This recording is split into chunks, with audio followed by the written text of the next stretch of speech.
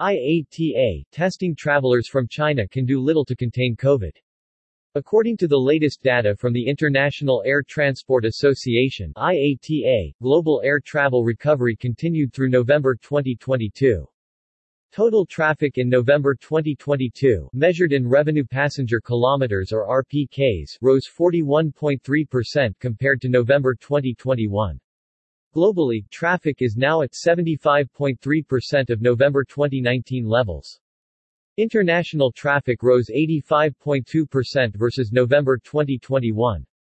The Asia-Pacific continued to report the strongest year-over-year results, with all regions showing improvement compared to the prior year. November 2022 international RPKs reached 73.7% of November 2019 levels. Domestic traffic for November 2022 was up 3.4% compared to November 2021, with travel restrictions in China continuing to dampen the global result.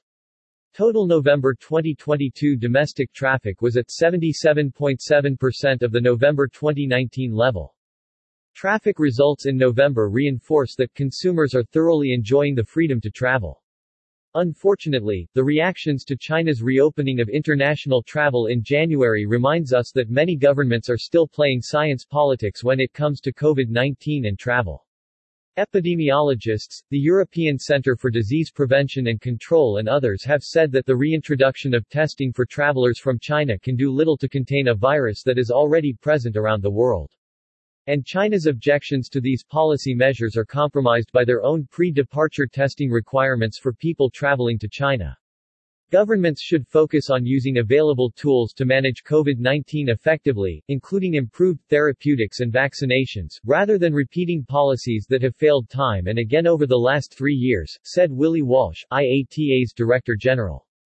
International passenger markets. Asia-Pacific Airlines had a 373.9% rise in November traffic compared to November 2021, which was the strongest year-over-year rate among the regions.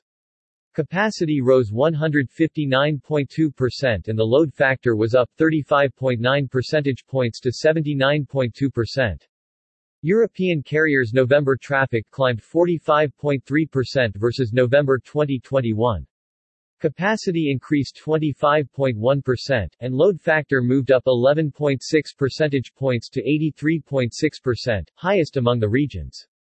Middle Eastern Airlines saw an 84.6% traffic rise in November compared to November 2021.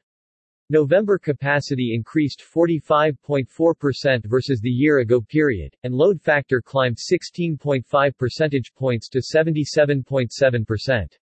North American carriers experienced a 69.9% traffic rise in November versus the 2021 period.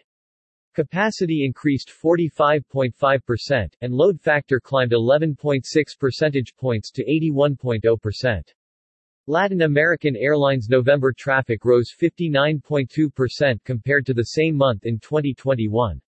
November capacity climbed 55.6% and load factor increased 1.9 percentage points to 82.9%. African Airlines had an 83.5% rise in November RPKs versus a year ago.